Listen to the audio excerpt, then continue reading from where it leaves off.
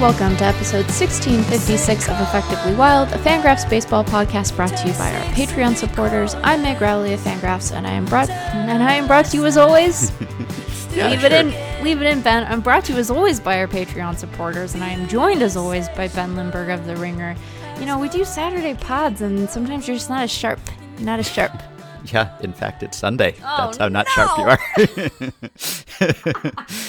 Well, whatever Ben. day it is, we are both brought to you by our Patreon supporters. And yeah, it begins. Pitchers and catchers are reporting to spring training this week, and we are reporting to our spring training. We are embarking on, I believe, the 9th annual Effectively Wild Team Preview podcast series, which is always, I think, a highlight for some people. People really seem to like this. It can be a bit of a slog from a scheduling and recording standpoint, but for those who have not been with us before, we are going to talk about every team between now and opening day. I think we have planned it out so that if we stick to our schedule of doing 2 team preview podcasts per week, we will finish just before opening day, and we'll still stick in some email shows and other shows in the middle of some of these weeks for variety's sake. But yeah, we'll be talking about 2 teams on each of these 15 season preview episodes. And we're starting today with Adam Berry of MLB.com to talk about the Tampa Bay Rays,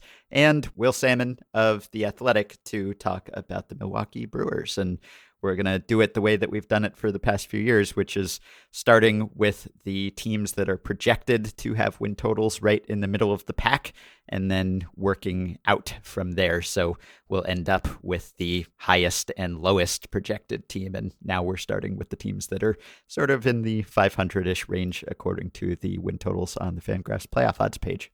I always appreciate the preview pods, both when we do them and when I have listened to them in the past, because, there are always guys who you forget signed with a team, and I won't say that we completely alleviate that problem. A lot of players in baseball, a lot of teams, a lot of shifting around, but it does spare me the embarrassment of editing things for Fangraphs and being like, oh yeah, that guy, he lives in Tampa now. Mm-hmm. Yeah, it's good prep. It's a good primer for the season. Even just, reading some off-season and review pieces to prepare, or looking at the roster resources, off-season moves tracker, the depth chart, or the opening day tracker. I am very grateful to Jason Martinez every year when we do this, because it's a lot to keep track of otherwise, and he does that for us. So we will be talking to someone who covers each of these teams, and it'll be a little out of the ordinary, as everything these days is out of the ordinary, because we'll be asking about teams that played 60-game seasons last year, prospects who didn't play any professional games at all in some cases. We'll be talking to reporters who were and still are talking to players via Zoom instead of being in the clubhouse. So there's certain information that our guests typically have that this year's guests may lack, but they'll give us the best information they can, and we will still pester them for win total predictions, which we do every year. And the Effectively Wild guests actually had a pretty good year last year. They did not predict the pandemic, and they didn't predict the 60-game season, except for the last few guests when we resumed the series after a long break. But going by win percentage, according to Darius Austin, who does a breakdown every year at Banished to the Pen, which I will link to from the show page, last year's Effectively Wild guests actually did a pretty good job. So we'll see if they can repeat that performance. We'll get to the Rays and Brewers in just a moment, 2 teams that have had a lot of front office personnel in common. But before that, we just wanted to talk about a trio of transactions. And last time we talked about players changing teams and players who had been with one team their whole career up to that point getting a new uniform. And this weekend, we got a few reunions and players returning to old teams or re-signing with their current teams. So I guess we can start with probably the highest profile, but perhaps least surprising signing, which is that the Dodgers brought back Justin Turner, 2 years, $34 million, with a $14 million team option for a 3rd year. Turner, of course, last seen putting up a 1,000 plus OPS in the World Series, but then also wandering back out onto the field without a mask at times in the post-game celebration. But that did not sink his chances of returning to this team. He is a fan favorite. He seems to be a teammate favorite, despite that somewhat irresponsible activity. So Turner is back, and the Dodgers, who were already in line to be the best team in baseball, now just seem to have cemented that. Yeah, I think that, like you said, this was a reunion that we anticipated for a long time. I know that he did have other suitors, and I think that those pursuits were made in earnest. When we do our Brewers segment, we'll talk about that a little bit. But this always seemed like the likely return. He likes LA. He is a good fit for this roster. I think that even as he has slowed down in the field some, he's still playing a capable third base. The bat is potent. So this seemed like it was inevitable. And once they blew through the sort of first luxury tax threshold, it didn't seem like there was much cause for them to stop going, although they are going to be one of those rare teams that I believe will actually incur draft pick penalties as a result of their projected luxury tax payroll. So I think, once you decide to go big, you may as well go big. And so here they are going big. Highest tax bracket now, unless they make some moves between now and opening day to try to get below that. But yeah, Turner, his defensive metrics have gone from being above average to below average, but not far below average. Like, right. It still seems like he can handle that position. And he's had his injury issues, and it seems like he's good for, about 130 games or so a year, if not fewer, just because of various injury issues that pop up. But he still hits really well when he is in the lineup. And so now the Dodgers have brought back the entire lineup, really, minus Jock Peterson and Kike Hernandez that brought them to the championship last year. And Turner is now 36 years old. And so, maybe in year 2 of this deal or year 3, if they exercise that option, by that point, probably there will be a DH in the NL. And maybe that is something that could preserve his health or mitigate any defensive shortcomings that he has by then. But really, I'm looking forward to seeing what this lineup can do over a full season because, as great as the Dodgers were last year, I really wanted to see this team firing on all cylinders over a full 162 games. And really, there's no reason to think that they will be diminished in any way from what they were last year. So it should be fun to watch. And unlike Trevor Bauer, who got scooped on his own signing, I believe Justin Turner broke the news himself. So good for him. He's a newsbreaker too. That'll never not be funny, Ben. That'll never not be funny. We gotta roll with the funny when we find it, and that'll never not be funny. So that was sort of predetermined almost. It seemed like from the start of the offseason that Turner would be back, although it took longer than was expected. But a little more surprising, a couple other pitcher reunions that happened. James Paxton back with the Mariners. Yeah. Exciting for you, I guess. So 1 year, $8.5 million with some potential incentives and bonuses in there. But that's a nice little homecoming. Big Maple back. Yeah, we have talked about how my experience of Mariners fandom has largely waned, but we have also talked at length about how much I enjoy Paxton and enjoy watching him pitch. I have to carry on the torch because we have to have at least one James Paxton diehard co-hosting Effectively Wild at any given time. And I think that this just makes a lot of sense for both sides. Paxton had the injury-shortened year. He's had injury issues the last couple of years. I think that he was unlikely to do much better than this in the open market, but the 1 year deal allows him to sort of reestablish value and hopefully pitch well and pitch, a full complement of innings.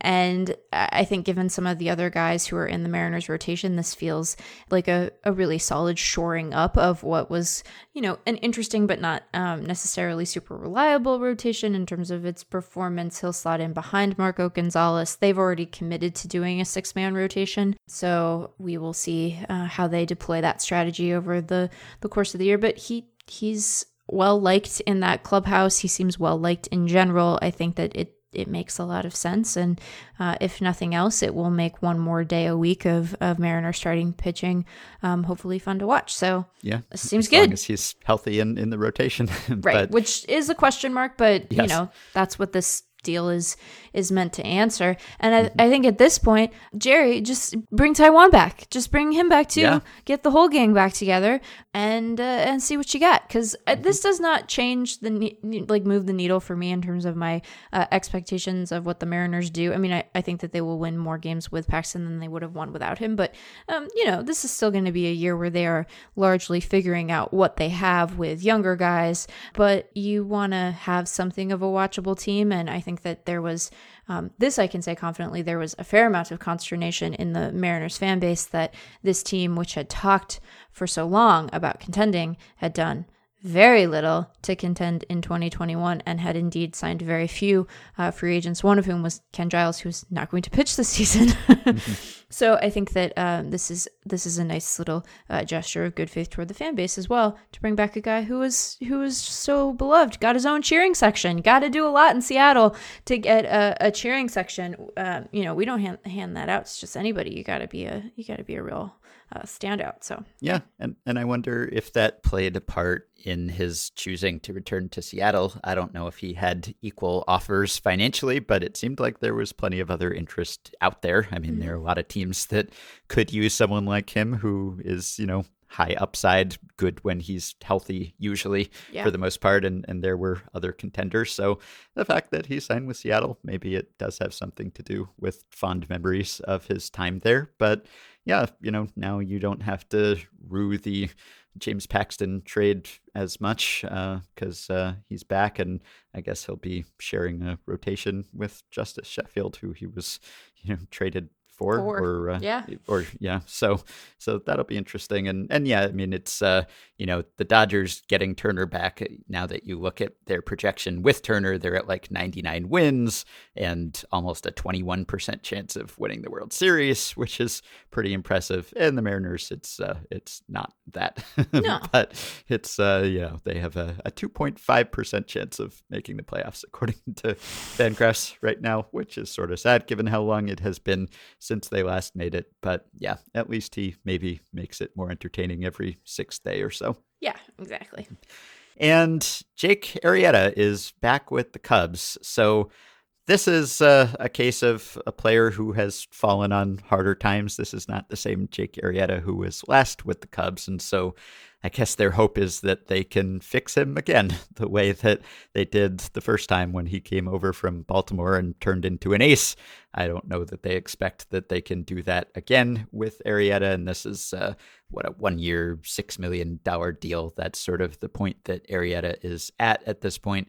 He has had health issues also. He has lost a little stuff, but I'm sure that he has good memories of his time with the Cubs. And as we have discussed, their rotation is quite weak. In fact, even with Arrieta in the fold, they are 28th in terms of projected WAR from their starting pitchers, according to the Fangraphs depth charts. And we've talked about how it's just a bunch of soft tossers at the top of that rotation, some of them effective, but still strange to see a rotation built out of people who throw 90 or less, or in the low 90s at least, with Hendricks and Davies and Alec Mills, etc. So there is certainly a need for a healthy and productive Arrieta in this rotation, and we'll see if that ends up being who he is after his struggles in recent years with the Phillies.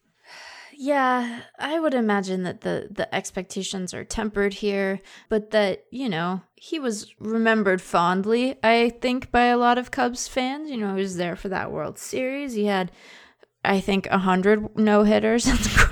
That's an exaggeration, Ben, but he had some real highlights while he was on this roster the last time. And like you said, it's a year and $6 million. It is not really, it'll be neither here nor there if it doesn't work out. But if it does, or if he just pitches consistently and allows Cubs fans to remember with fondness a happier time, then I guess that's worth something. So there you go. Yep.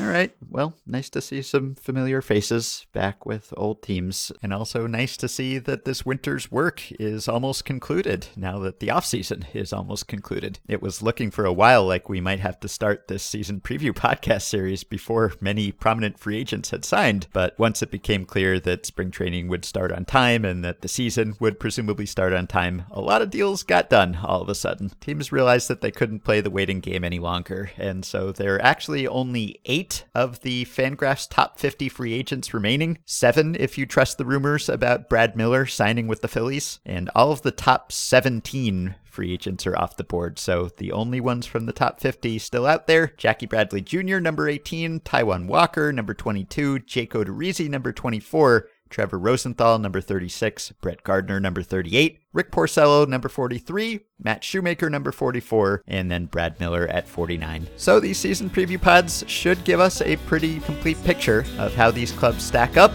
and it's time to get started. So let's take a quick break, and we'll be right back with Adam Berry to talk about the Tampa Bay Rays.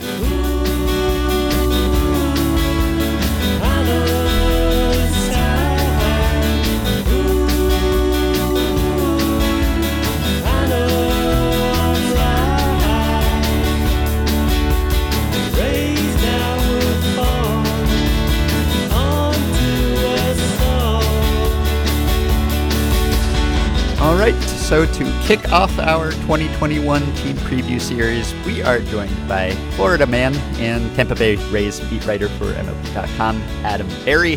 Adam, last time we talked to you, you were previewing the Pirates, who you've been covering for several seasons, but you were not brand new to covering the Rays, or to Florida for that matter. I guess you followed the Chris Archer path of Florida to Pittsburgh and back to Florida again. So welcome back to the show, and also to the Rays beat. I prefer to think of it as Chris Archer following me, but yeah, thanks for having me. It's good to be back on the show and good to be back on the Rays beat. Yeah, so how did you end up making this transition back again? Yeah, so I've been covering the Pirates since 2015 for MLB.com, but before that I'd been based out of Tampa for MLB as kind of a backup news desk type reporter. And then we had a bunch of beat changes this offseason, as you may have seen. It feels like we need name tags when we all show up to spring training as far as who's covering what. And I think people had known that I was looking to go home at some point. My wife and I have been trying to get back to Tampa, and the Rays beat opened up when Juan Toribio, who did just such a great job covering the Rays the last 3 years, went to go follow the Andrew Friedman path from Rays to Dodgers. And it was an opportunity to go home. I find the Rays to be such a fascinating and interesting team in a lot of ways. There's hometown connections there, and just really excited to get back and hopefully get out of the snow here in Pittsburgh after spring training and move back down to Florida. So I guess we can start with Archer, since you've been covering him for years now. So he is not new to you, although I'm sure you're playing catch up in other respects. So the Rays had quite an offseason overhaul when it came to their rotation this winter. They let Charlie Morton go. They traded Blake Snell, and they have replaced them with Archer and with podcast favorite Rich Hill and Colin McHugh and Michael Wacha, and Luis Patino came back in the Snell trade as well. So no sure things in that group. A lot of players who have been promising or have performed well in the past, but have had maybe injury issues or inconsistency, etc. So how do you see that all shaking out this year? And I guess you can start with Archer, since you've seen him up close. Yeah, I think it kind of touches on the big picture plan for their rotation is just to fill, the uncertainty as far as how teams are going to manage the increase in workload from a 60-game season to a full 162-game season. How do you handle that in a healthy way? How do you, not overtax arms, especially young arms, and, guys who are coming off injuries and maybe only threw 30 innings the year before, or Archer, who threw no innings last year while he was rehabbing from thoracic outlet syndrome surgery. Just what do you do with these guys? And the Rays' plan seems to be just throwing their depth at it, and they certainly have the depth to do it. So you can line up a rotation, and you can say Glasnow, Yarbrough, Wacha, Hill, Archer, but I think realistically you're probably going to be looking at something like 10 guys or 10 or 12 guys who are going to kind of combine, maybe to throw 100 innings each or 100 innings each on average to sort of cover that gap. So it's not going to be 5 guys getting you from day one to game 162. It's going to be maybe these guys working as openers or as tandem starters, or as it's some sort of 6-man rotation where you're plugging guys in and out. And I don't necessarily think they have it all set in stone yet. I think they're going to wait and see how it goes in spring training, because like you said with Archer, there's a lot of uncertainty surrounding these people that they've added this offseason. You know, Archer is coming off a really rough stint in Pittsburgh. You know, Rich Hill is going to be 41, I believe, and you know he's obviously had some injury history in the past. And Michael Wacha hasn't been quite what he was a couple of years ago. So I think they're going to wait and see how it plays out in spring training. But they have the depth, not just in those guys that they've added, but in the younger arms, the Shane McClanahans and Luis Patiños and Josh Flemings of the world that. They can kind of make up for it as the season goes along and sort of mix and match and see what works out, you know, once they kind of get rolling. I want to ask about another addition from that big Padres trade, which is Francisco Mejia. The Rays brought back Mike Zunino. They traded for Mejia. You know, Zunino has not been offensively productive for long stretches. I think we can probably say that the book is closed on the kind of offensive player he is at this point. Mejia is an interesting case because I don't know how much Dominican winter ball action you got up to watching, but he lost starting catching time in Lidom to Christian Bethancourt, I think. The receiving is still just really rudimentary. The framing seems to be bad, but if there's any team that's going to be able to overhaul this guy, it seems like it might be the Rays. So I'm curious what their expectations are for him. I know he's projected in a bench role right now, but do they view his framing as sort of a fixable thing, or are they just content with him to play a bench role and sort of back up Zunino and then they'll kind of go from there? Yeah, I think that's a pretty good description of it, is that, you know, they have the certainty of Zunino, who's going to come in and be a defense-first guy, like you said. And, you know, he can work with the staff and he has familiarity with the guys who are coming back and they trust that he's good enough defensively and, you know, game calling and pitch framing and all that kind of stuff to get more out of the young arms. But I do think they like Mejia. You know, I went back and I wasn't on the beat at the time, but I went back and I watched, you know, Eric Neander's press conference, and I've spoken to people since then that they kind of view him as a change of scenery guy, somebody who could come in and will benefit from their staff and their coaching and their, you know, their analytics and the way that they work with players, that, you know, not only can they get more out of the bat than we've seen from him in the majors, which isn't quite the prospect that, you know, we thought he was going to be when he was coming up through the minors offensively, but they can improve him defensively. And maybe that doesn't happen right away. Maybe it takes time and it takes work with Zunino and their staff. But over time, I do think they see this guy as somebody who can be a long-term contributor behind the plate. And I think that's, you know, obviously he was a big part of the trade. Luis Patiño was certainly the headliner in the Snell trade for them. And the other two prospects they got were really good. But I think they targeted Mejia because he fills a short-term and potentially a long-term need behind the plate as well. So I think he's going to be a guy to watch in spring training just as far as the work that they do with him, because you're right. I mean, the defense is questionable, and the fact that he hasn't hit in the majors all that much kind of leaves you wondering what his profile and what his future is, because if his bat's not going to be the carrying tool, what is it going to be? Because we already know it's not the defense. Right. So I'm really curious to see what they do with him this spring, because you know the Rays aren't going to run with the guy behind the plate who's bad defensively. That's just not their style. So I think it's definitely going to be a focal point for him early on in his tenure with the team. I don't know whether the Snell trade was motivated at all by the pandemic or whether that's just the pattern. That's what the Rays do. They trade established players for young guys and start the cycle all over again. But I do wonder whether the pandemic hurts a team like the Rays more or less than the typical team, in that to the extent that their revenue is lower to begin with, you'd think there are thinner margins there. On the other hand, obviously, they have lower attendance to begin with, and so they are losing less revenue in that sense when fans are not in the stands. So do you think that they were hit harder by this than other teams, or less hard, or is it possible to say? Yeah, I think it's hard to say at this point. They mostly avoided big staff cuts in the front office as far as layoffs, but owner Stu Sternberg also kind of set the tone back in December for, at the very least, not adding to payroll like their World Series opponent has done and continues to do.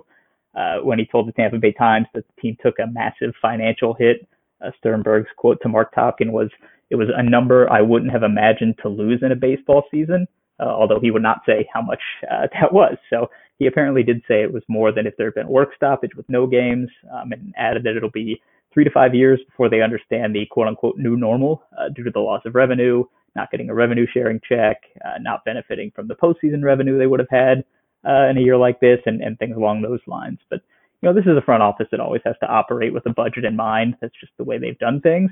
I don't know if the Snell trade was motivated by finances so much as it was just another Rays offseason type of trade. I don't think they went into the offseason wanting to trade him. When they got the offer they did, they felt it was time to pull the trigger and make that move. And they've since spent about $14 million on pitchers with Archer, Waka, Rich Hill, and Colin McHugh, which is a little more than Snell would have made for them this season. So the move I wonder about in that regard is the decision not to pick up Charlie Morton's club option and then lose him to the Braves for the same $15 million that he would have made during that option year. If they'd known that they were going to trade Snell, would they go back and still do the same thing with Morton? And if the answer is yes, then I think it's really fair to question just how much of this was financially motivated. But I don't know. And I think we'll find out as time goes on, not only with the Rays, but with every team, how the pandemic has affected and continues to affect their finances.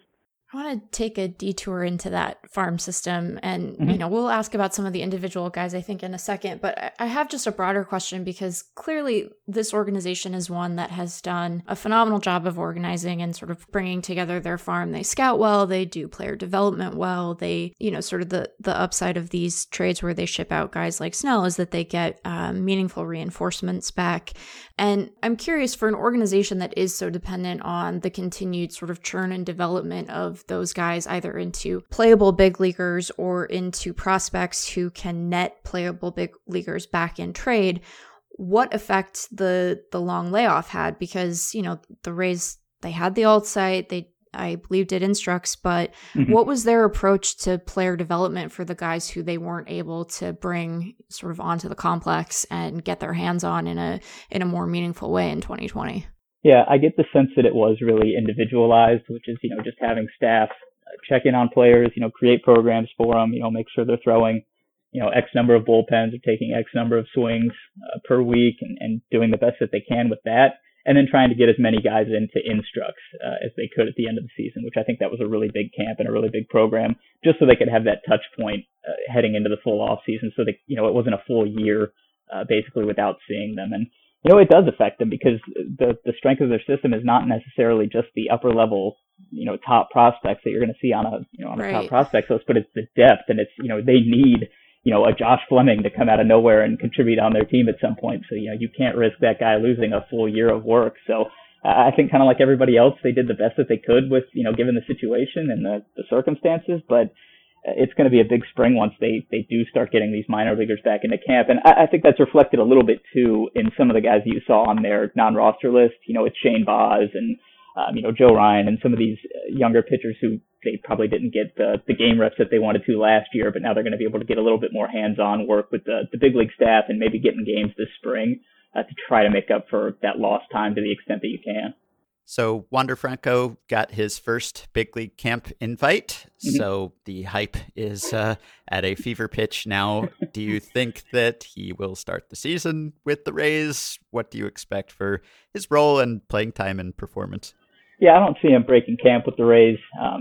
Just for one, I think they're pretty well set in the infield with Willy Adames at shortstop, Brandon Lau at second. They have a bunch of options at third base with Joey Wendell and Yandy Diaz, and I'm sure they want to get Wander Franco, some more game reps and get him back on the field in the minors, just because he was just at the alt site in Instructs last year, although he spent a little bit of time with the big league team in the postseason, just hanging around in the postseason bubble. But I don't think it's outrageous to say that he's going to be up at some point this season. I wouldn't be surprised if they start moving him around a little bit defensively, just in case there is an opening at second base, if there's an injury, or third base or something that, they can plug and play this guy because the bat's obviously, elite and it's going to play wherever you want to put him defensively.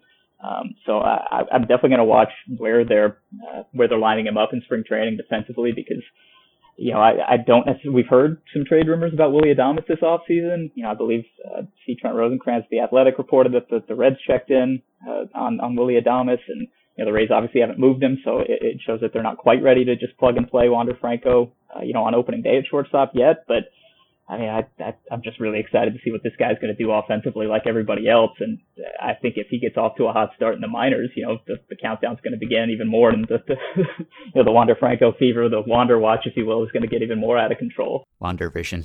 Wander Vision. Let's go. Yes. Oh no. I'll never get away from it now. Well, if Wander is sort of the high of the Rays system, I think we need to talk about some of the guys who have gotten a little bit derailed, which seems to have happened on the pitching side. What is the current state of Brent Honeywell? Great question. He's throwing. I believe that they expect him to be ready to go in spring training, and I don't necessarily know if he's a guy that you can count on being part of this opening day pitching plan where he's going to be involved in that tandem starter mix or anything, just because of the number of arm injuries and surgeries and the time that he's missed. I mean, the last time he threw a pitch in a game, 2017, there's just going to be a lot of questions and a lot that he has to prove. But the reports that I've heard since I started on the beat are good. He's in good health. He's throwing. They hope to see him out there relatively soon. It's just going to obviously be a lot of question as to whether or not he can get back to being the prospect and have the upside and the ceiling that he did before all these injuries kind of, like you said, derailed him. I think is probably the right word. He's definitely part of the plan, though. I mean, he's a guy that they're counting on being a contributor at some point this year. Is that also the case for Brendan McKay? A little more uncertainty there because, he had the shoulder surgery last year, and it's so tough to evaluate and plot out timelines coming back from shoulder surgery. They do, again, count on him being a contributor later this year. I don't necessarily think he will be able to be part of the mix right away, from the jump on opening day. But certainly a guy that they're counting on later on if he's healthy. And I think when you're talking about the injuries that these two guys have dealt with, that also explains why they have gone out and added the depth, in Hill and Waka, and Colin McHugh's another recent addition, pending physical if that deal goes through, just to guard against these guys coming back slow or not coming back at full strength, because Erik Neanders described this as a little bit of a transition year for the rotation, but you need to make sure that what you're transitioning to is going to be good to go and effective, coming off of a World Series run, that you can't just be counting on these young guys to contribute right out of the gate, especially given all the questions about their injuries. So I think the hope is that he's back at some point, probably, a month or two into the season, if all goes well. I want to ask about a guy who is still technically prospect eligible, and we'll kind of take this in two parts because I think there's sort of a serious part of this that we need to address, and then I want to kind of get a sense of what the team's expectations are for Randy Arozarena. So he was involved in an off-season custody dispute. I know that he is not going to face any criminal charges as a result of that. Is there any concern on the team's part that, sort of separate from that aspect of it, that he might have any issues with availability because of MLB's investigation, or is that sort of a wrapped question at this point? I don't necessarily know if it's wrapped, but I haven't heard any concerns from the team as far as his availability goes. Yeah, I believe he's good to go for spring training and expected to be there on time and everything. Okay, well, with that sort of addressed, I am curious what your expectations and the team's expectations are. He's an interesting case because, he had this very meaningful and sort of significant shift in his physicality. He made better use of his quarantine than I think any of us did. And so, there has been this sort of shift in his profile. I know that Eric Longenhagen was sort of high on him before the season and hasn't seen a reason to sort of course correct that. But I also think that folks are conscious of how small a sample this was, even considering his postseason performance. So what are the expectations for Arozarena in 2021? Yeah, I do think they're trying to be careful to temper expectations that he's not going to be the best player on the planet like he was last October. They don't want to set that on him coming into camp, that he is just going to carry the offense and carry the lineup that hasn't had any meaningful additions really this offseason. But they are definitely counting on him to be a big part of it. When you hear Kevin Cash talk about the lineup and why it's going to be better, they're talking about, a healthy Austin Meadows, hopefully a healthier Yandy Diaz, a full season, a better season from Ji-Man Choi, and then a full season of Randy Arozarena.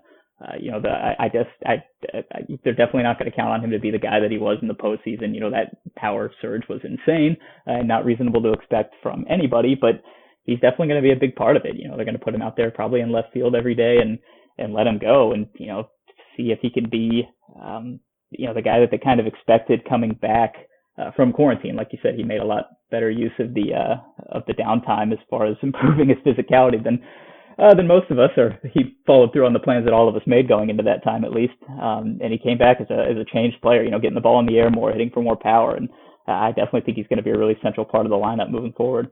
Yeah, I wanted to ask about Diaz, who you just mentioned. He had a really productive year at the plate, but it did not take the shape that anyone would have expected. I think he hit for almost no power, which when you look at Yandy Diaz, you do not think almost no power. But he was still very valuable because he walked a ton and had a 428 on base percentage, but he hit 66% of his batted balls on the ground, which is just really extreme. And he's been a heavy ground ball guy for years now. And even when he hit 14 homers, which seems sort of like a power breakout in 2019, he still hit half of his batted balls on the ground. So are they trying to change that? Does he need to change that? I mean, if he can run another 428 OBP, it doesn't matter that much, but can he be more of a power threat? Right. I think at a certain point you have to wonder if he just kind of is what he is, what he has been so far, and if he is just going to be that high ground ball guy who runs into one and gets it in the air every once in a while. I think when you see somebody with just that body and that physicality and that strength, then you're going to want to get more power out of him. But you're right. I mean, he was a really useful player and a really valuable player with the on-base percentage last year. And even when he came back, he kind of rushed back from the injury at the end of the year to get into the postseason and everything. And it was the same thing. He was walking. He wasn't hitting. He wasn't hitting for a ton of power, obviously, but he's still seeing the ball well, it seemed. And you just kind of wonder if they can. All right, you've taken that stride. You're seeing the ball well. Now let's focus a little bit more on seeing pitches that you can drive as opposed to just seeing what you can get a bat on. And I think that will be the goal for him heading into this season, because they are going to count on him to be at least part of a platoon type situation at third base, whether it's with Yoshi Tsutsugo or Joey Wendell, or if Yandy Diaz bounces over to first a little bit with Ji-Man Choi and Mike Brasso. They have a lot of options, obviously, on the corner infield spots. So I think they're going to give him a chance to prove what he can be again. And ideally, they'd like to see more power, obviously, at least a little bit more like 2019 than this past year. I will not pretend that I think that the number-savvy Rays have any real concern about Brandon Lau's postseason performance, but it did stand in sort of sharp contrast to what he was able to achieve during the season. He went from a 150 WRC plus, albeit again in a small sample, to 25 in that postseason run. Were there any sort of adjustments that were made there, or is he just, the sort of on the losing end of some bad BABIP luck, and they expect him to be sort of righted and ready to go once stuff gets going here in 2021?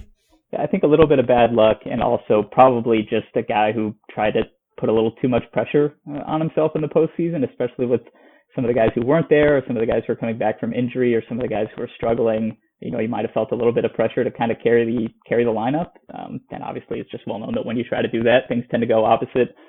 But I do think they want to address some of the swing and miss tendencies, and the strikeouts really piled up on him in the postseason. So I think that'll be a little bit of a focus, not just for Lau, but team wide, because this is, they've talked about being a little more athletic and putting the ball in play and not relying so much on the 3 true outcomes, I guess. So Lau would definitely fall in that bucket, I think, because, the player that he was in the regular season and the player that he's been the past 3 years is obviously really useful and productive. He doesn't have to try to be the hero of the lineup every night, which I think probably he felt some of that pressure heading into the postseason, and probably affected the results as well. With the farm system as rich as it is, do you think that the Rays will follow in the Padres' footsteps when it comes to trading a lot of players just because they have a surplus at certain positions, and the Padres have managed to make a ton of trades for other players without even surrendering some of their top prospects, although they traded Patino to the Rays? But do you think that, just kind of looking at it, is it a mix of upper level and lower level guys so that they will come in waves, or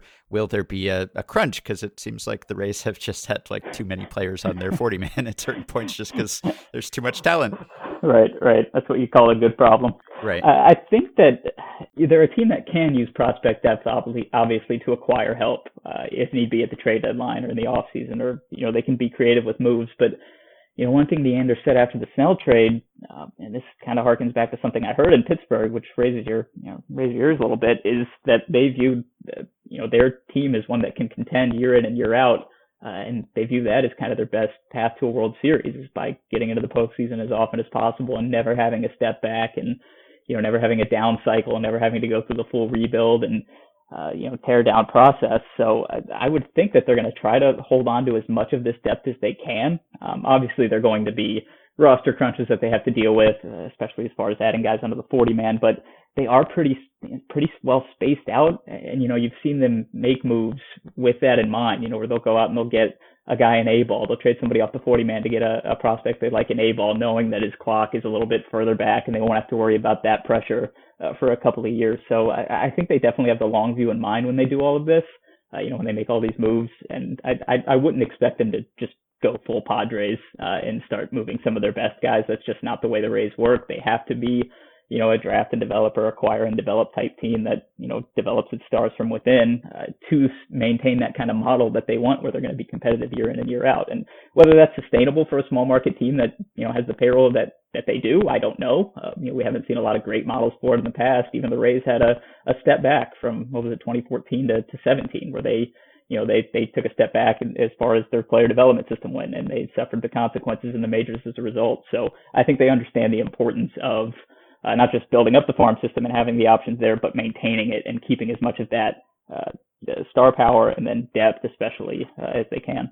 I wonder about the sort of human effect of that approach. And, as someone who's very familiar with the market from just your own life there, maybe you can speak to this on the fan side as well as the player side. But I think that when Snell was traded, it was clear that there was some animosity, not only around him getting pulled in the World Series, as we saw, but just sort of the general approach they have of extending these guys often to below market deals and then shipping them out when they get expensive relative to the rest of the team or when they start to advance even in their arbitration years. Yeah. What is your sense of how the clubhouse as it's currently constituted views that approach, and what is the effect that has on the fan base? I mean, I imagine there are some Rays fans in Tampa who still have their Archer jerseys who are thrilled they're going to be able to bust those out again, but that kind of return path isn't a given and it isn't one that we've seen a ton here. So there's the sort of a feasibility of executing that on the field and staying competitive, but what about the effect that it has on the people involved? Yeah, I can't speak too well from the player side just because in these times I haven't actually had the opportunity to meet and speak to a lot of players. Fair enough.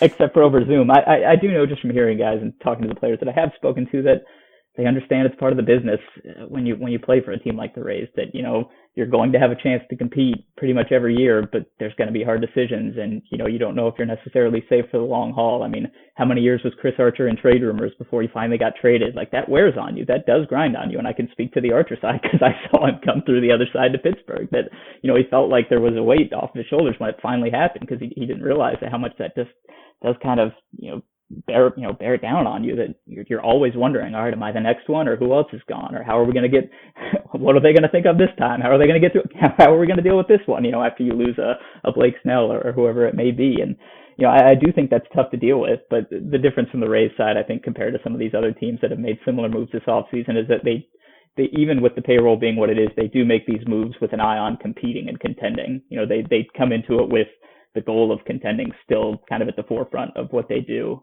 From the fan side, I do think it can probably be exhausting. It's good to have a team that's going to be competitive year in and year out, and that the team's always going to be interesting at the very least to watch. But my wife's family are Rays fans, and I heard from them when Blake Snell got traded, and that stunk. This is a team coming off a World Series run. You expect them to come back bigger and better with the, a lot of the familiar faces that were a part of this team that you really grow to love. And I think you can, you have to feel two things at the same time, I guess, if you're a Rays fan or a fan of any team, kind of like this. I've said this about the Pirates in the past, as they're going through their rebuild, is that you can understand intellectually that maybe it's the smart thing to do or the way that they feel like they have to go about it. You can get the process behind it, but that doesn't necessarily mean you have to like it emotionally. You can be sad that Blake Snell is leaving, and you probably should be sad. And, that Evan Longoria wasn't a Ray for life. I mean, that was a guy that I saw when I was a fan living in Clearwater before, and then covered him. And, he was the face of the franchise, and there was so much that they were trying to build around him, and then all of a sudden he's gone. And, I think you can still have those emotional ties, and it makes it really complicated as a fan, and I get that. And, I think the one thing that the Rays do to try to make that process a little bit easier is just promise a contender year in and year out. Because if you're also moving these guys and just saying, like, hang with us 4 or 5 years, we'll have an interesting team on the field, then that can really grind on you as a fan, even more so than just losing your favorite players year in and year out. Right. There was a lot of conversation during the playoffs last year about whether the Rays play an aesthetically displeasing brand of baseball. And I don't know how much of that was coming from, national people kind of concern and trolling, and how much of it was what Rays fans actually think. But, there are aspects to that you look at pitchers getting pulled earlier and, openers and bulk guys, although they've gone away from openers a bit, or at least did last year. But that kind of thing, it can be analytically interesting at first, but then maybe it's not as entertaining to watch a parade of relievers you've never heard of come out and be dominant, although sometimes their dominance is entertaining and some of the individual Rays are fun to watch and certainly have, been spectacular defensively. They made a lot of highlights that were great. And as you noted, winning is pretty pleasing no matter how you do it. So right.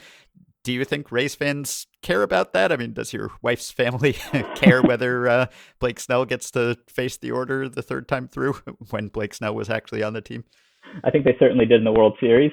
Before that, probably not as much, because winning does cure a lot in that regard. And they're a fun team of personalities, and I think that's kind of always been the case going back. Is that it's fun to watch Willy Adames play, and it's fun to watch him in the dugout. It's fun when they add a guy like Brett Phillips, who's a local guy who is has such a big personality, and they're a really easy team to root for. I think just as far as the people and the way that the emotion that they play with, and the stuff that they're able to do. I mean, you mentioned like the parade of relievers. Like, it's fun to root, I think, probably for a Pete Fairbanks who comes from the edge of baseball to being a high leverage reliever in the playoffs. Like, that's fun, and you can get invested in those guys while they're here. Obviously, that's sort of the challenging part of it. But as far as the style of play, I maybe there's a little bit of that kind of concern trolling thing going on, where we're like, are we sure this is good for the long-term future of the sport if everybody's going to try to be the Rays? And this is what the game becomes, where there's not the premier starting pitchers that you can count on, you can put on the marquee and everything like that. And I think that's certainly fair, but I would say not having a ton of familiarity with every Rays fan and the way that the broader fan base necessarily feels that after the last season, that it doesn't really matter or affect Rays fans as much when it's their team and they're winning and they're doing what they can. And you can have a separate conversation about that when it comes to something like arbitration, and you see Ryan Yarbrough get $2.3 million, which the team filed for, as opposed to the $3.1 million that he filed for. And you can wonder, all right, how much of this is because of the role and the fact that he was an opener or a bulk guy for his first couple years in the majors, and how's that affecting the team, and is that good, and are the players worried about this? But as far as just the actual product on the field, I don't think it's a huge concern for Rays fans as long as they're winning. Well, as long as they're winning is sort of one of the questions of this season, right? So It's an unusual thing for a World Series contender to go from that to being projected, at least by our projections, to end up fourth in their division. Part of this is that the AL East is competitive, and part of this is perhaps that projections don't always do a great job of capturing sort of distribution of outcomes that would lead to a team like the Rays outperforming those projections, right? Where they aren't able to necessarily account, at least not perfectly, for prospects who are going to pop. And so what is the sense around the team of where they stack up relative to their competition within the division? What are their expectations for 2021? Yeah, I think they expect to be competing right back at the top of the division, the top of the American League again. And I think you're definitely right that, they're going to be projected to take a step back because you're without a Morton, you're without a Snell, and you're counting on less proven guys, especially pitching wise, and then you're counting on basically the same group of hitters for the most part coming back next year. But I think they expect to be right back in the mix. I mean, they're going to come in and they're going to say all the right things about defending the American League title and all that kind of stuff, and competing with the Yankees and showing that they can still stick it to the higher payroll teams in their division. But I think it's going to be harder this year because the Yankees are also pretty well reloaded. But the group that they have, I think the Blue Jays have made a lot of really good moves. They've spent money this offseason to be interesting, and I think the Red Sox are going to be better, certainly than they were last year, and more competitive and make that a little bit tougher. So I think it's going to be harder on them, and I think they recognize that. They're not stupid. They're not coming in saying, here we go, it's the same group coming back, and we expect to be even better based on just the young guys coming up or whatever. They recognize there are going to be challenges, and people are going to expect less of them, but they still very much view themselves as being able to take steps forward in different areas and be very much the same competitive, contending team that they were the last 2 years. We'll ask you for your win total prediction in just a second, but do you think that we will continue to hear anything about this sister city concept with Montreal? That seemed so far-fetched when it was initially floated, but it was brought up again last year. So, I don't know where things stand with the franchise and its current location and ballpark, but do you see that still being part of the story this year? I would imagine it's going to come up again at some point as the year goes on, and things hopefully get back closer to normal. We've seen proposals to redevelop the Tropicana Field site in St. Petersburg, with versions of those proposals that included ballparks and others that did not. And Mayor Rick Kreisman actually went public with one of the team's proposals for the site's redevelopment rights. So that is still very much a topic of often contentious conversation in St. Pete and the Tampa Bay area as a whole. In that same interview with Mark Topkin that I referenced earlier, Stu Sternberg said the split season plan is, quote, the only option in my mind, which gives you a pretty good idea of where he's at on that front as far as it being the plan moving forward. Sternberg did say that they've made a lot of progress on the Montreal side as far as business and stadium plans. He's really pleased with how things are going north of the border. So it seems like things are progressing there, which means it is going to come up again. Just not sure how far it's going to get this year and how they'll balance that with some of the issues they've had trying to get a new ballpark locally. The Ybor City plan obviously went nowhere a couple years ago. I don't know. It just feels like we're reaching a pretty critical juncture with this, with the Tropicana Field lease expiring after the 2027 season and St. Pete wanting to redevelop that important piece of land near their growing downtown. So I'm not entirely sure where the talks stand as of now, and I think it could be a little awkward if they're really public with the Montreal stuff while also welcoming back fans to the Trop and trying to defend an American League title and putting the focus on that. But I would imagine those conversations will continue to take place, and we'll hear more about it as the year goes on. What influence do you think the Rays have had on front offices around the league? I'm asking because you probably saw some of this in Pittsburgh, where, it seems like the Rays have kind of become the model for a lot of other franchises. And in some cases, Chaim Bloom or Andrew Friedman or others will go to those teams. Or, we're about to talk about the Brewers, and they've had a lot of former Rays executives go there. So there has been that direct kind of connection. But then also it seems like a lot of teams want to emulate the Rays. Maybe just to save money, but also to improve player development, for instance, where, the Pirates sort of saw themselves get fleeced by the Rays in the Archer trade and saw their players go elsewhere and get great. And I think they kind of looked at themselves and said, what are we doing wrong? And they've made major changes there. So the Rays model, maybe it's just miserly owners who think, boy, it would be nice to win that many games without spending much. But also, do you think that they have had an impact on how front offices operate and, how teams try to develop talent? Yeah, I think when Ben Cherington came in as Pirates general manager and I was there for that transition, he talked about, a small market team or a low payroll team or whatever needing to identify, acquire, develop, and deploy talent. Those were his four kind of buzzwords. And I was like, well, that sounds a lot like what the Rays do better than anybody else, which is, find that talent and maximize players' abilities, make it a player-centered culture rather than an organization-centered thing where you're kind of passing down philosophies and ideas. Instead you're looking at each individual player and trying to get the best out of them. I think that's a good thing for baseball to adopt that particular part of their philosophy. But yeah, I think they are still in many ways the model for, small market success and, especially now player development. The fact that they've combined such a competitive major league roster with the best farm system in the game, I think you're still going to see a lot of teams trying to emulate the way that they go about doing things.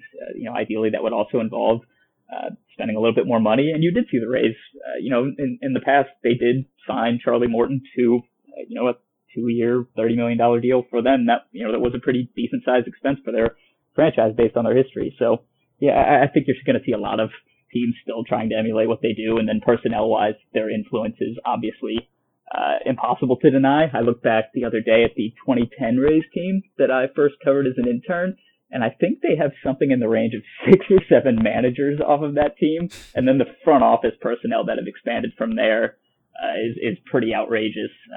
Eric Neander was pretty low in the Rays front office, or a little bit lower in the Rays front office back then, and obviously now he's running the team, and Andrew Friedman's in LA, and James Click, and Chaim Bloom, and Matt Arnold, and all these guys have just spread so far throughout the game that there's just going to be some natural influence there from them taking best practices and whatnot from the Rays to different organizations. All right. Well, one last thing occurred to me on the topic of, the economic impact of the way the Rays operate. Ryan Yarbrough just lost his arbitration case, and the proceedings are confidential. So I imagine that you don't know exactly what was said or, what the winning arguments were in that case. But that was of interest to a lot of people, I think, because of the unusual way that Yarbrough has been handled. And I talked a couple of years ago to his agent at the time, who is no longer his agent, about whether he thought there might be some impact there. And he said he hoped not, because, arbitration's based on comps, and there just aren't a lot of comps for someone like Ryan Yarbrough. And so, do you treat him as a starter or a reliever?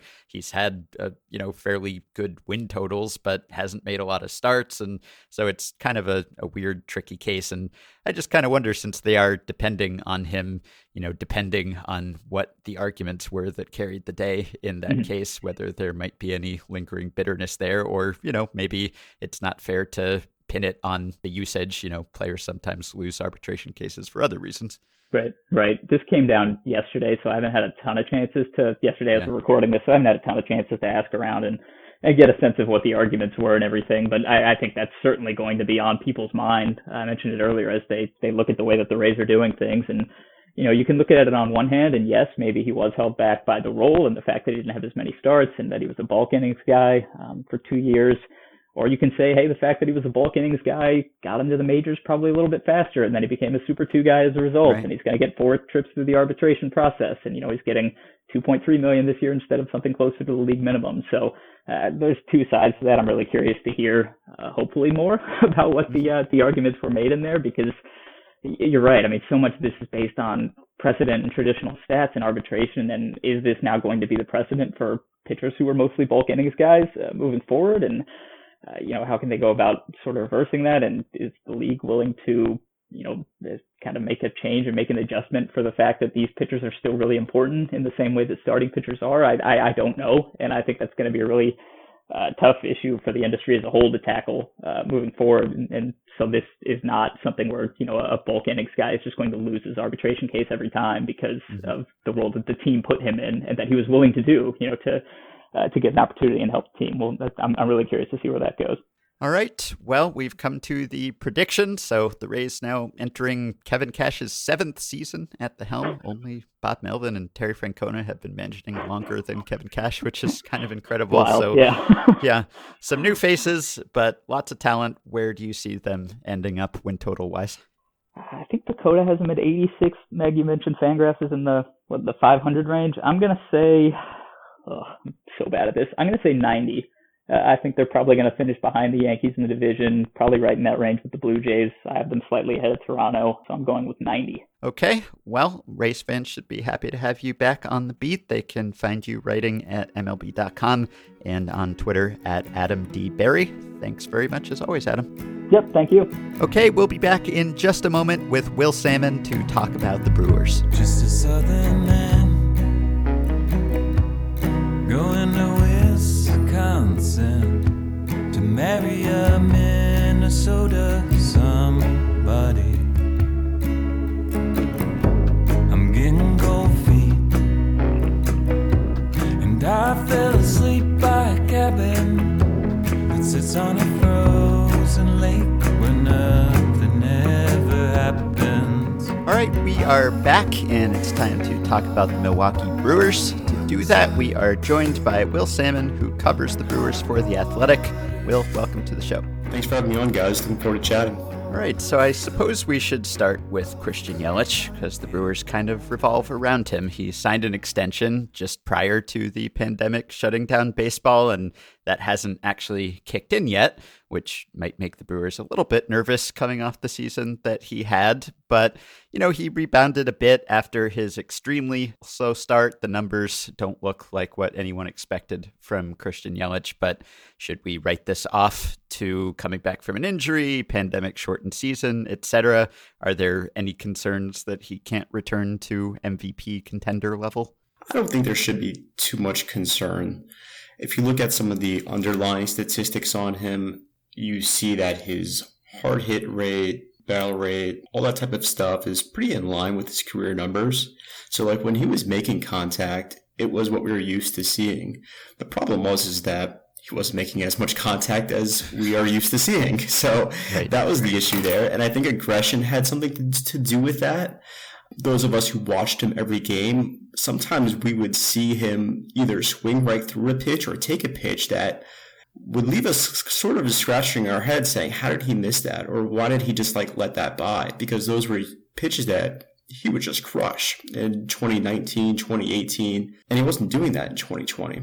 And so I think it was a combination of a few of the things that you mentioned. I think coming off of not having a normalized spring training didn't do him any favors as far as getting into some sort of groove as far as timing goes, especially coming off the injury.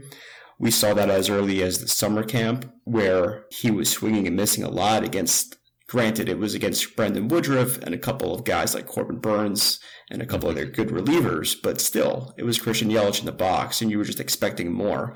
And so he opens the season with that long 0 for, I believe it was like 0 for 26 or something like that. And that was also a huge reason for the batting average to drop, certainly, and some of the other numbers to not look as great as they normally do. But I also point to video as well, and like a lack of video that was allowed to be utilized. Because if you look at, say, his OPS, just to take a statistic that I think matters here in the context of video, if you look at his OPS against like pitchers, starting pitchers second time through, it's like half of like what it used to be or what it was in like 2019, 2018. It's like not even close, not even in the same stratosphere.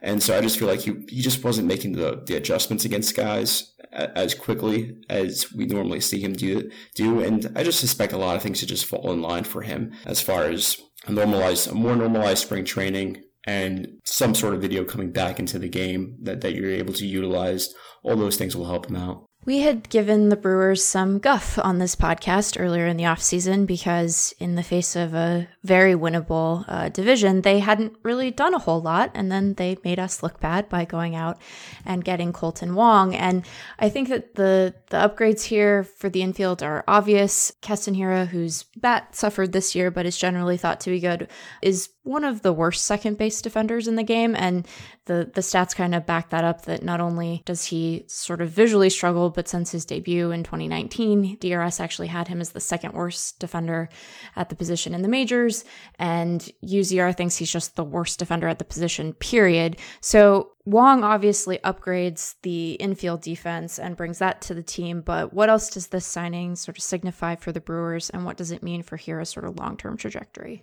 Sure. I thought it was some sort of a pivot toward defense, because if you look at the market for their deficiencies, the corner infield positions especially, there weren't too many great fixes. Sure, they could have gotten Justin Turner, or they could have made some more, I guess, spirited efforts toward a more traditional sort of power hitting first baseman. Maybe that helps, maybe that doesn't.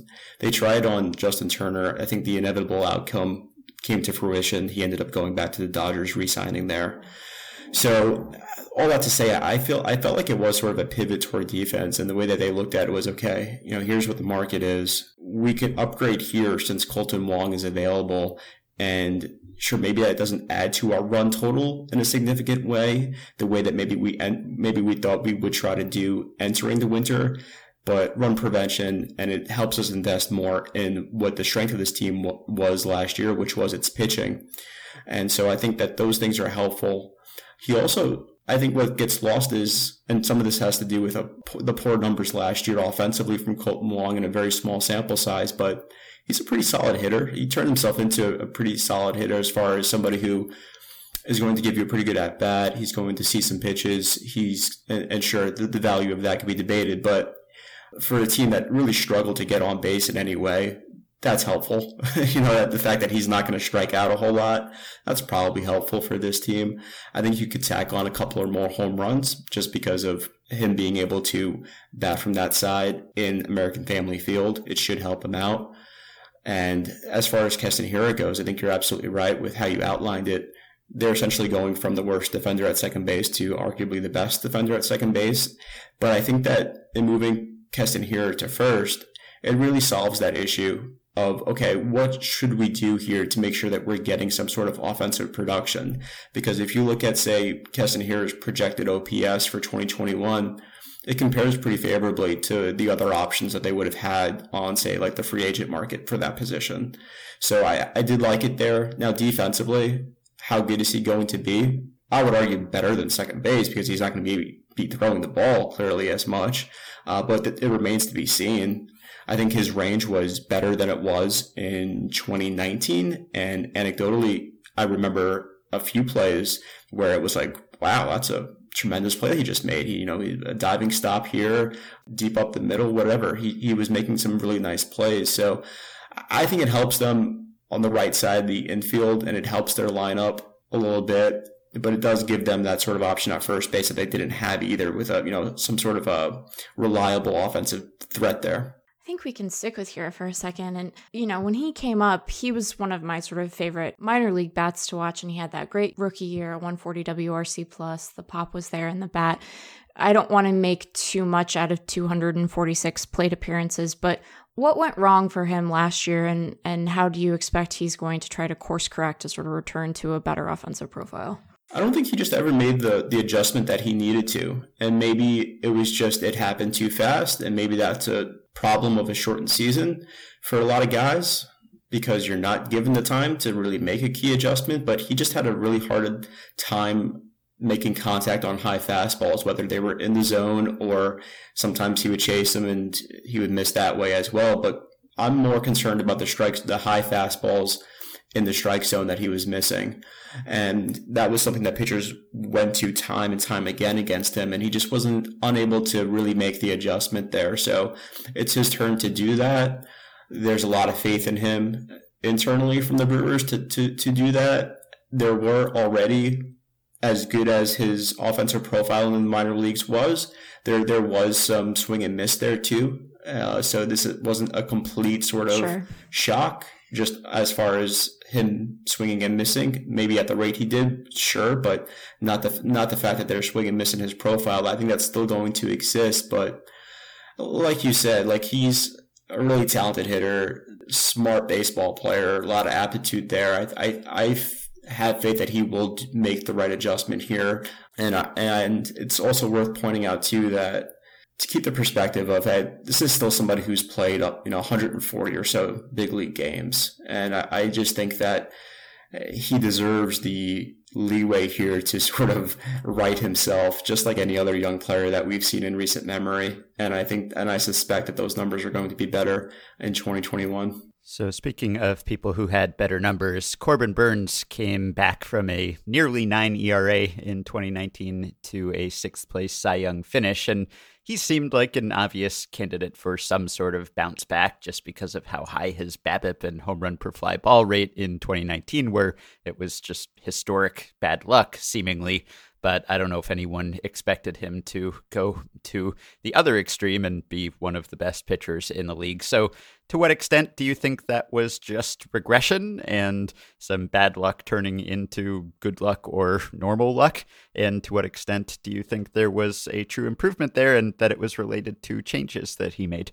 Yeah, I would say that it's certainly like anything else, right? It's a combination, but I would definitely lean more toward me buying into his changes that he made because it was a complete arsenal switch for him.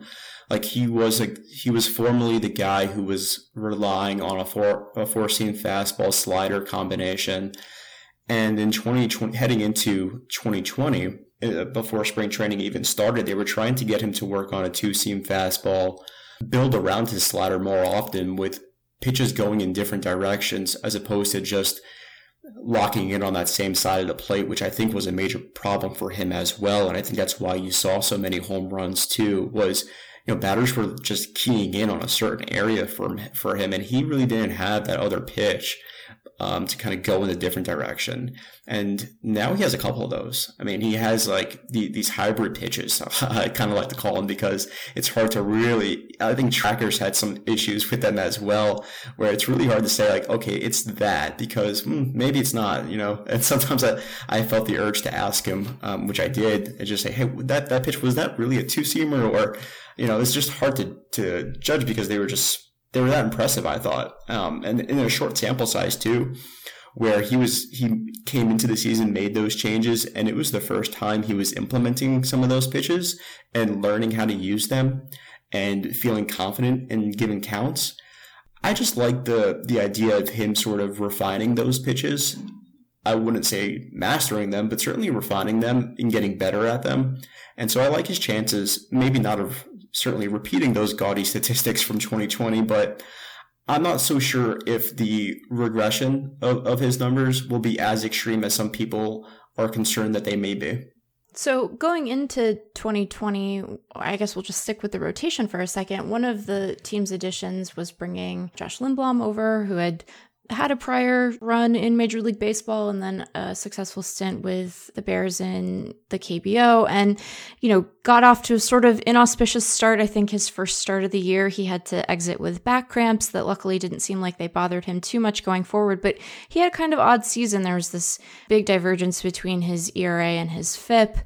He was still striking guys out, but was walking a bunch. And there's this also noticeable difference between his performance when the bases were clean versus when he had guys on. So again, I don't want to make too much of 45 innings, and he had been a consistent performer in his most recent KBO stint, but I'm curious what the team thinks they're going to get in him this year, because I could see an argument for there just being some unlucky sequencing. And like you said, the infield defense wasn't always great, but I think the divergence between his ERA and his FIP merits some exploration. So what should Brewers fans be expecting from Josh this year? Well, when I think of Josh Lindblom, I always think back to a conversation that manager Craig Counsell had with a couple of reporters in spring training about him. And he was sort of asked just how you just did about expectations for Josh Lindblom, and he was just coming off those excellent seasons in the KBO, earned himself a multi-year contract with the Brewers. And Counsell sort of, in hindsight, nailed it. He said, look, the challenge for Josh is going to be which of these pitches, which 2 or 3 of these pitches do I have today? Because Lindblom can throw about 6 or 7 different pitches. And his issue early in the season was he was trying to throw all of them in within a span of 2 innings. Sometimes first few batters, we were seeing 6 or 7 different pitches, and some of them looked good, some of them didn't. And I felt like he was trying to be way too fine with his approach and trying to sort of fit everything in. And it really didn't do him any favors. And he also has a tendency to overthink. And he's the first to admit that. And so I thought he found himself just really in a bad spot or a troubling spot of trying to sort of throw everything out there, see what sticks, as opposed to what changed for him late in the year was when he went to the bullpen and he really didn't have the time, in theory, to sort out what he had during the course of an inning or a game. And instead, he had to figure that out in the bullpen and say to himself, okay, these are the 2 or 3 pitches I have. Let's go with them. And let's try to just get strike 1. Let's go with strike 2. Because as much as his stuff was pretty good and he was getting a lot of swing and miss, he was also walking guys at a really high rate. And that was one of his main concerns throughout the whole season. And it's really what cost him, the high ERA, in my opinion, because like you mentioned, the defense wasn't great at times this year on the infield for the Brewers.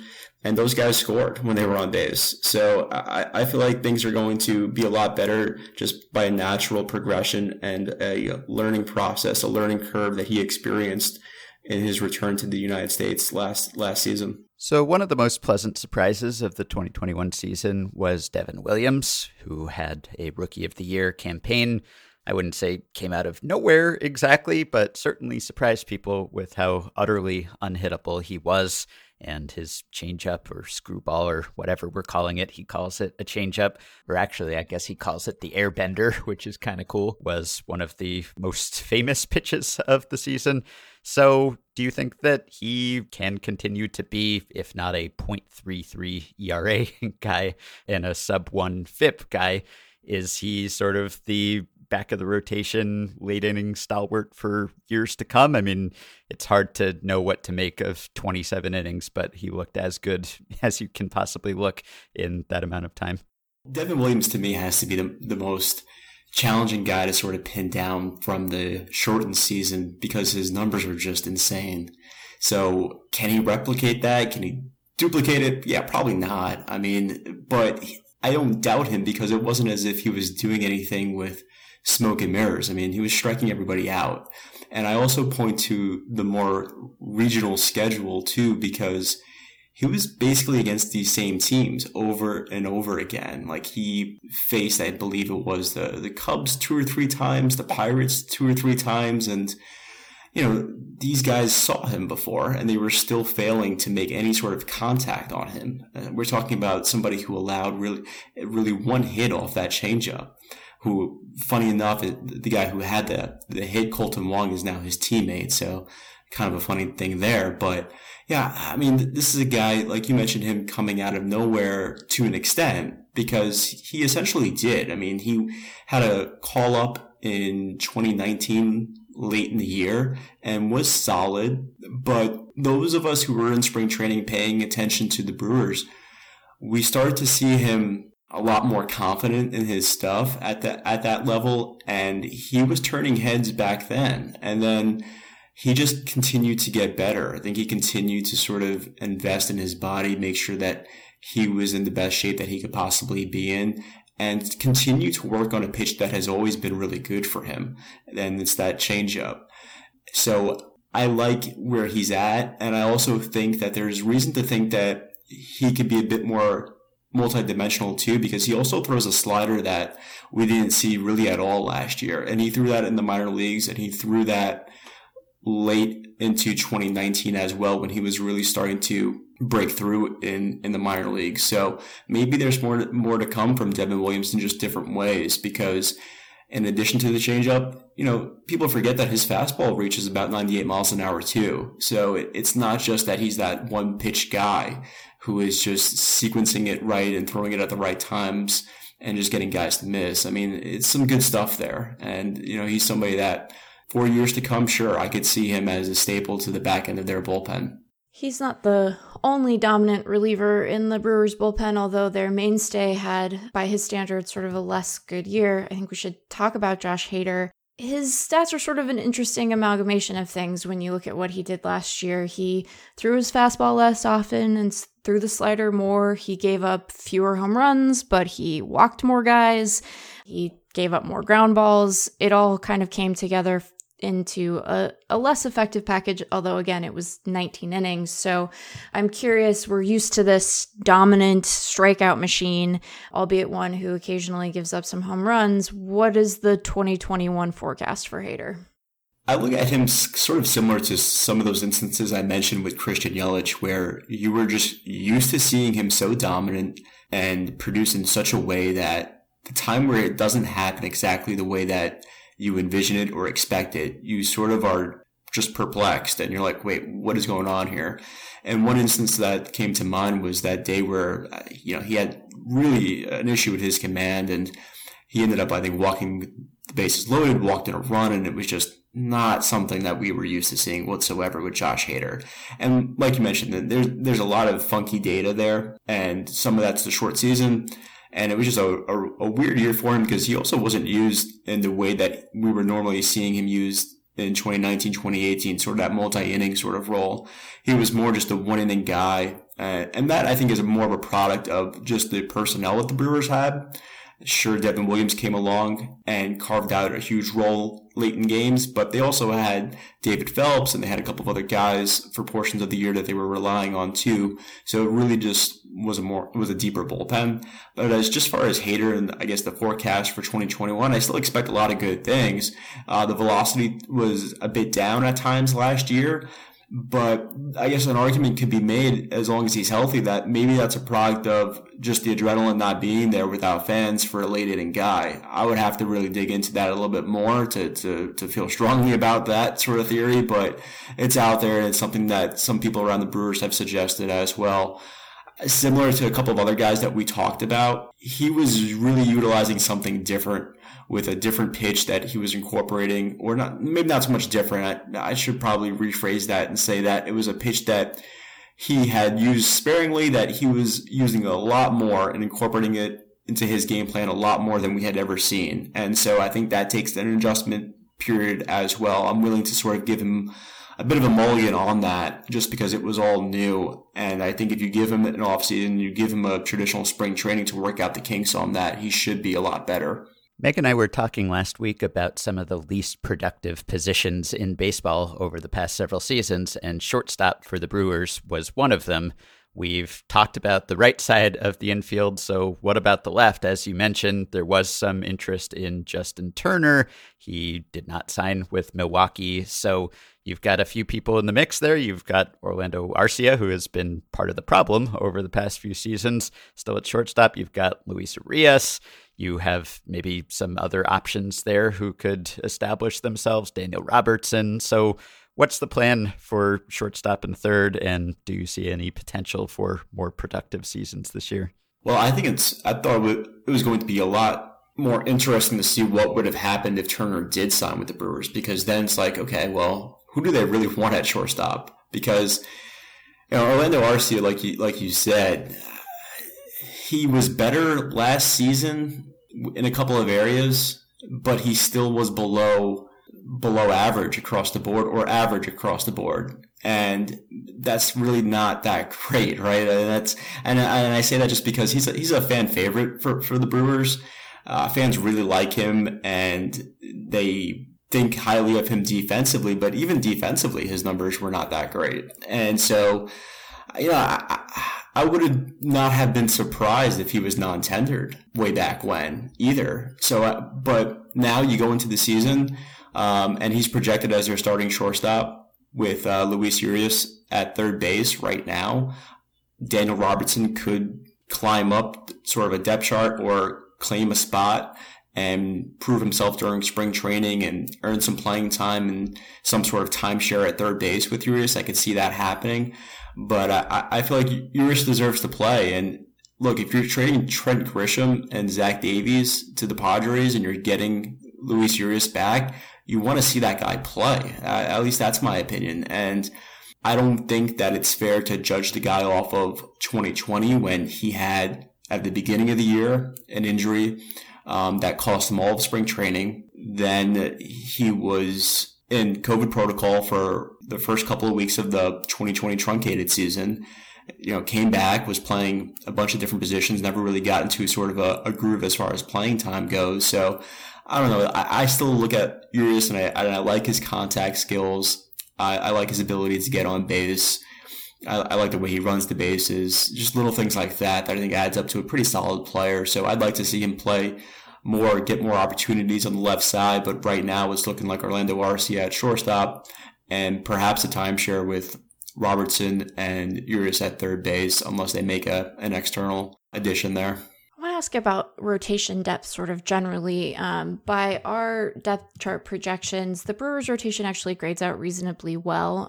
It's sort of in the top third of the league, just a little bit below, but it doesn't strike me as one that is particularly deep beyond their starting five. So I'm curious what, the plan for them is when, the inevitable comes and somebody goes down with injury. I know that they brought Jordan Zimmerman back or signed him, and he's probably in line to be a fan favorite as a Wisconsin native. But beyond him, what are their plans as far as depth goes? Are there guys in the upper minors who they're excited about, who you would expect to sort of slot in if somebody in the starting five is unable to make their traditional allotment of starts?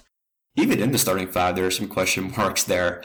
So I agree with you that I agree with the projections. They should be reasonably okay, more toward good than bad there. But still, there are some questions with a couple that are attached to a couple of those pitchers that you're really not sure what you're getting. And I guess you could say that with every staff in the majors, right? But I feel like with the Brewers, for a team that is really relying on good pitching again this year, or at least hoping to get it again this year, those are significant. So after, say, Woodruff, Burns, Lindblom, there's Adrian Hauser, who projects to be in the rotation. And then after that, they could put Eric Lauer there for a number 5 guy. They also have Freddie Peralta. And so that gives them, I guess, 6 options that they would feel pretty good about. And also with the Brewers, it's worth mentioning that they don't really play by traditional rules here. So when you're talking about starting pitchers and the innings change from 2020 to 2021 and trying to be cognizant of that and mitigating any potential arm issues as much as possible, I assume that they'll be a little bit more on the creative end as far as what we may or may see and the way they use their guys. What I mean by that is maybe there's more piggyback starts with guys. I know that's not exactly crazy by any means these days, but we could see more of that. We saw some of that last year as well. And that could be one way that they sort of address that depth concern. Beyond that, you mentioned Zimmerman. There aren't these top prospects at the higher levels. They exist more lower. Ethan Small, Ashby, Antoine Kelly, those guys have yet to pitch above, say, A ball. So this year is important for them to sort of get there, but they can't really rely on those guys for depth quite yet. Instead they have somebody like Alec Bettinger, Dylan File. Both those guys have been recently placed on the 40-man roster, and I would assume that those would be the next in line if an issue or a need were to arise. Also, I could see them all adding somebody like a Brett Anderson, who they had last year, and maybe they see their rotation find it a little bit wanting in that area of depth and say, hey, we need somebody like Brett Anderson again. So I don't rule that out quite yet either. So you mentioned some lower level prospects who are some ways away, and that's kind of an issue with the Brewers. We talked earlier in this episode about the Rays, who have the consensus best farm system in baseball. The Brewers tend to rank at or near the bottom of organizational rankings. So how do you think they got to that point? Obviously, they have promoted and graduated some players, which is the good way to have a low farm system ranking. But do you see that as a sign of some larger failure when it comes to either talent acquisition or player development? Have they made any changes in that area? And do you think that will hamstring them going forward? It's a mix of a few things. They made a couple of huge trades. One clearly was the Christian Yelich one, which eliminated a few of their top prospects from the system. The Giants trade also, that took away another, high caliber prospect that otherwise would have either made his, major league debut with the Brewers or at least been one of their high prospects as of right now, probably the former. And also the promotion of Keston Hiura a couple of years back, that was one as well. A couple of their pitchers. But like you also listed there with the question, some of these guys just haven't developed either. Corey Ray, for instance, is the first name that comes to mind. Their first round draft pick from 2015, yet to make his major league debut. And really, despite their need in center field last year, was not called upon at all, which tells you that he still has some work to do as far as distinguishing balls and strikes and improving his eye there and his plate discipline. And there are a couple of guys like that, Lucas Ursig at third base. There's more names the more you go into it. So I think that they've done really well with developing pitchers in recent years. Corbin Burns, who we talked about, is a name that comes to mind, but there's also Freddie Peralta, there's Brendan Woodruff, Adrian Hauser. There's other guys that they've promoted through their system. Drew Rasmussen is another guy that I expect big things from in 2021, who's a homegrown player as well. So the pitching side, I feel like they've been, I would say, almost impressive with the way that they've developed guys, especially in the context of their franchise history, where that was not something that the Brewers were known for, of course, right? Now, the problem has been the position players. I feel like they've made some switches in their player development, which may help them along in years to come. Sarah Goodrum is now their minor league hitting coordinator, and she has received rave reviews from around baseball that I've spoken to, clearly also internally, otherwise she wouldn't have gotten promoted.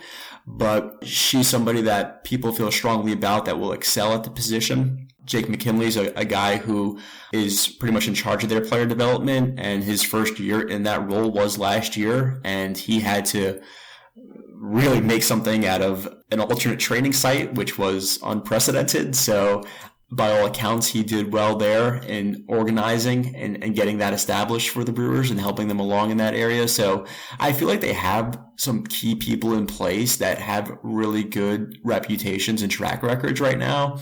It's just going to take a little bit of time. They've invested pretty heavily in the international market. And so if you look at their sort of like list of, say, top 40 prospects, the guys who are in, say, the top 10 and top 15, a lot of them are international prospects, and almost all of them, if not all of them, are going to be in the lower levels. So I think that it's a system that is correctly ranked toward the bottom right now, but is one that maybe 2 or 3 years from now, we see closer to the top 15 or even top 10 if they retain these guys. So my last question for you about the Brewers is about someone who is not actually on the team, Ryan Braun. Braun says he is not currently interested in playing, but will continue to stay in touch with the Brewers. Will they continue to stay in touch with him? That's a great last question. Ryan Braun these days reminds me of that line from like a Bob Dylan song where it's like you would not think of him, but he was famous long ago. It's like he's sort of like in the background, and like maybe if they bring him back, he sort of improves their bench, and because right now they could stand to have a fourth outfielder type, or if the DH is in play. But other than that, I mean, he's a part-time player who I don't think will make all that much of a difference if he's on the team at this point. I could see him just like calling it a career at this point as well.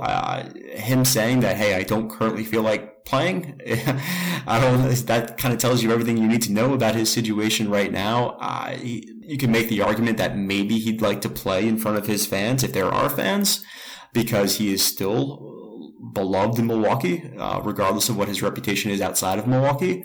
And so for him to play in front of his fans one last time, that may be something that he would want to do, but we don't know if there will be fans. So there's a lot up in the air. And frankly, the whole way that this has played out, as far as we still don't know definitively, doesn't surprise me, because there's a lot in play. And I just feel like he needs to have those sort of answers to make his call. And I think the way that he's leaning right now would probably be toward this being it for his career. I want to close, for me at least, with a more macro question. When we project the NL Central at Fangraphs, we have the Cardinals ever so slightly ahead of the Brewers at the top of the standings. They're basically tied.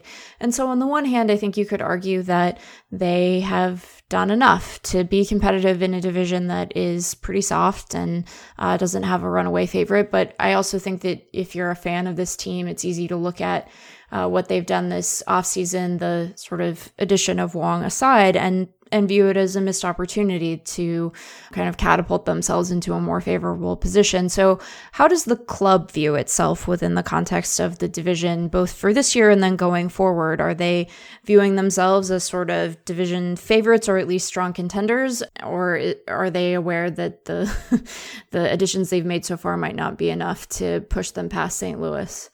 Yeah, the Brewers model is always, since David Stearns has been in control of this club, the model has been like, let's give ourselves as many bites of the apple as possible, year in, year out sort of thing.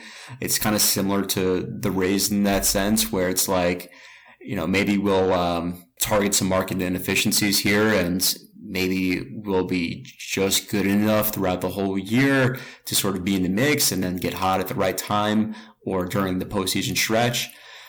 That's part of their thinking, is that they, and with that, you have to be cognizant of years to come, because if that's your goal, then you're not going to sort of necessarily strike on a free agent and go all in for that 1 year. You're thinking 2 years, 3 years down the road as well, based on that model. So there's that, and sometimes that can sound pretty uninspiring, especially in the context of, like you said, the division was there for the taking and still, frankly, is. So you could have made the argument that if there was ever a year to sort of deviate from that, here it was. That said, the Brewers feel pretty good about their chances still in the NL Central. I think they look at it and say, okay, sure, the Cardinals upgraded a bit with Arenado, but there's still reason to like the Brewers pitching staff. There's still reason to think that Christian Yelich, Keston Hiura, Avisail Garcia, Omar Narvaez, Lorenzo Cain, all of those guys, with the exception of Cain, who opted out, all of those guys had the worst years of their career pretty much. The theory is that that's not going to happen again. So just by internal improvement, you would think that the Brewers will be a better team than last year as well. So that's kind of their thinking. And also, look, just because they didn't make that high profile move aside from Wong, that doesn't mean that they won't do that during the season, and they won't look to upgrade at third base perhaps mid-season or a couple of months into the season. I still think that that's a strong possibility for them if they're inclined to do that. Okay, so we'll end as always by putting you on the spot and asking for a win total prediction here. And This is tough to do in a normal year. It's probably even harder to do coming off of 2020 and all of the uncertainty there. And boy, we didn't even talk about some sources of that uncertainty, like Lorenzo Cain coming off of a season when he opted out after 5 games, or Omar Narvaez's bat just cratering last year. So it's hard to project some of these individual players, but if you put it all together, where do you see this team coming out? Yeah, it's funny you list those things too, because it's like, all of a sudden the Brewers are just like, oh yeah, they are actually kind of interesting, right? Because they have all that uncertainty in the backdrop of of their season.